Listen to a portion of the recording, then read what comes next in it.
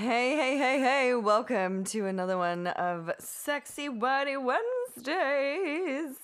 And today, this morning, we're talking about responsibility. And I love breaking that down. Last week, I broke it down into respond and the ability to respond. And I love that. I love that I was talking to a couple of my friends about that. Also, I have a beautiful human, Claire, who has just become an auntie. Claire, shout out to you, love. You're amazing. And this one's for you because, you know, a lot of responsibility, they say, as a auntie in the world of looking after children, and also just a beautiful aspect of what that means. You know, what does it mean to be an auntie? What does it mean to hold responsibility like that? And how often does the word responsibility come into different contexts in our life? That's what I'm talking about today. Just diving deep. Responsibility. When I have this word come to my mind, come to my heart, there's this deep sinking feeling, you know, like this depth of, oh God, what have I forgotten? What have I got to do? Where am I going?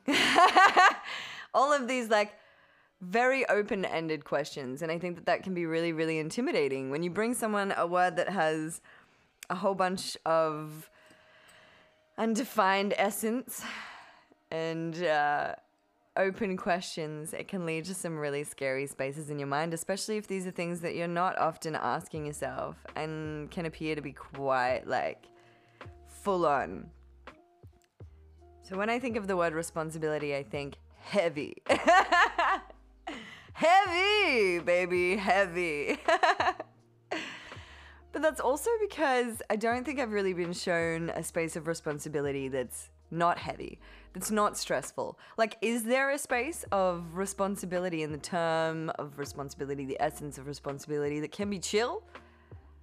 You know, does it have to be so wrapped up in all of this intense heaviness, this essence of needing to do things? I think when I think of responsibility, there's this need to do things. You know, like I have the responsibility of action. And action, as I know, can be quite solid at times. Like we go into the future with this really solid aspect in our brain. We're like, yep, this is happening. Yep, this is the where I want to be. This is the way I want to be. Let's do it. And we have this great solidity in our perception of our mind. And it can shoot ourselves in the foot, man. Yeah, we can shoot ourselves in the foot by appearing so solid. And thinking about responsibility, like, oh, okay, what does this, if I want to do something, what responsibility will I have in that aspect? And how will that ripple out to other people? How will I hold the responsibility for myself? What is my responsibility as being human? Look, we can go deep here.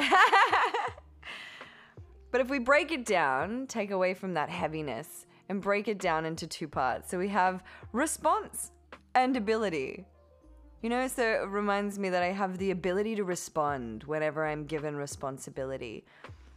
And the ability to respond may be something that I forget that I can do. You know, quite often in situations when I'm overcome with a lot of emotion, I lose track and sight and clarity on my ability to be able to respond accurately. And that may be because I'm swept up in the ocean of emotions of the environment, swept up in my own internal emotions of shame and guilt or not feeling good enough or valid. You know, not feeling like I'm on the right page, in the right space. And this may also come just with like feeling into something new, you know, being like, fuck, I've never done this before. And into this assumption that I need to pretend to know what I'm doing. I need to pretend, you know, and then no one will notice. I think that really comes from performing arts, where they have this saying like, fake it till you make it, bro. I don't know if that's just related to performing arts, but that's where I first heard it, right? And then I've heard it again all throughout my life through businesses and all of that kind of stuff. You know, it's quite a detrimental aspect because ironically we have this thing called, what is it? imposter syndrome, right? And if we're constantly telling ourselves and other people, fake it till you make it, it's no wonder we've weirdly developed these things called imposter syndrome, which is literally the idea of faking it till we make it, and then calling it a syndrome, and then being like, I've got a problem. Bitch, we created that problem. Are we aware of that? Really? Are we aware of the amount that we really actually cultivate and step in every day in our own frames of mind, in our own beautiful gardens, and where we bring that garden to another person? It's like, oh, if I could just literally pick up my garden and put it here. Baby, you are the garden. Your beautiful perspective, your mind, your body, the way that you see the world, the way that you touch the world is a garden that we each bring to each other. And so remembering my beautiful skills of being able to respond allows me to feel active in my responsibility, feel like I have a handle on my responsibility, because I feel like if I've been given, thrown responsibility and it's not been birthed from me, it's quite hard for me to feel like I'm related to it. And if I don't feel like I'm related to it, then I don't put value on it. And that can be detrimental at times, because there may be things that I could learn to value. I could learn to really grow with.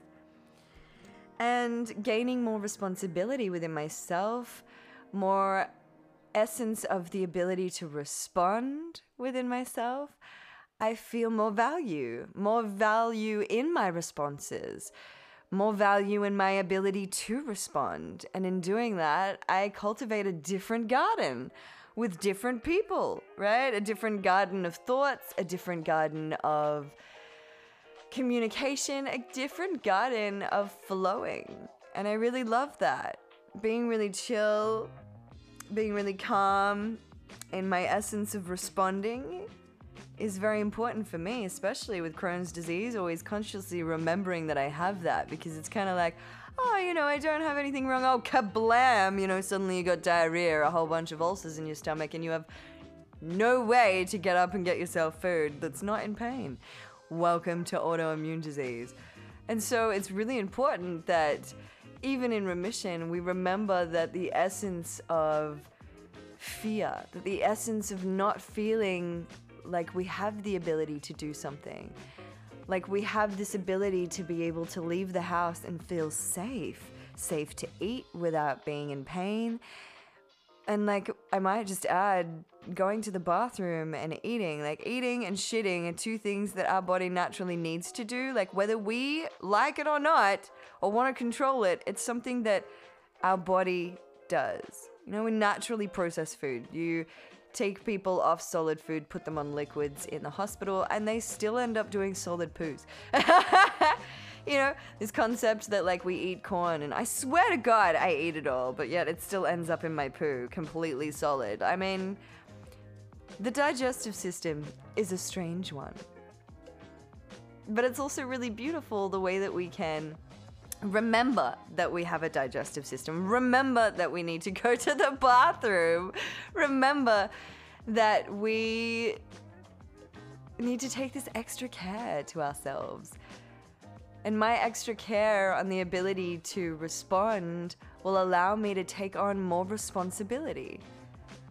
My ability to remember and to give real value and essence. If I get a feeling of needing to go to the bathroom and I'm choosing to sit and finish what I'm doing instead of get up and go to the bathroom because I feel like, oh no, I can just push a little bit more. Mate, that's your kidneys you're pushing. They're not designed to have things go back up into them. We should look at things in a really beautiful light. I have the responsibility for my body to get up when I have those feelings, walk myself to the bathroom and not hold on. I have the responsibility of having a body and looking after that. I have the responsibility of looking after my beautiful body by giving it nourishing food And that may not, and in this context, especially in Wordy Wednesday, not physical food, but energetic food. The types of conversations that leave us not hungry, but satisfied. The type of satisfaction that we could leave a conversation and have a beautiful thought process of awe. You know, wanting to really sink our teeth into something and have a conversation with someone that satisfies that sinking our teeth into. You know, that satisfaction of that feeling of curiosity. And so you leave this conversation with no thoughts present other than, oh my God, that's so beautiful. And you start to wonder. And being in a space of wonder is a very calming space.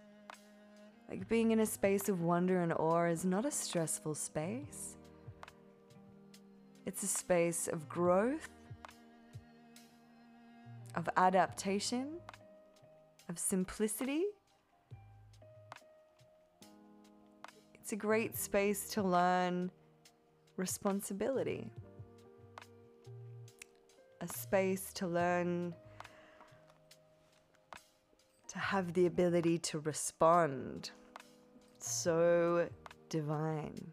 So today, this is your daily reminder from me to you to actively trust that you can take on more responsibility, because you actively have this ability to respond. In every context, in every situation, in any moment, you have the ability to respond accurately and from the heart. You have the ability to slow down. You have the ability to notice if you're being emotion farmed out of your slowness and your peace and into a wave of turbulence and stress from anyone around you. You have this incredible ability to respond instead of react. And fuck it, you have the ability to react too. You know, you have the ability to discern which one you want to do today. In any context, whatever comes your way, you can choose to actively react. Which is, I might add, just a pattern. It's the act of acting, but again, like a repeated action. I hope you've enjoyed this beautiful, amazing Wordy Wednesday. For anyone that's been following along on my journey on Instagram and TikTok, we have had double numbers today during this recording session. We've had 9:44 and 9:55, and I think that is only a good thing, man. Double numbers, what do they mean? Absolutely nothing. Say it again. Peace, love, and mung beans, beautiful souls. Till next week.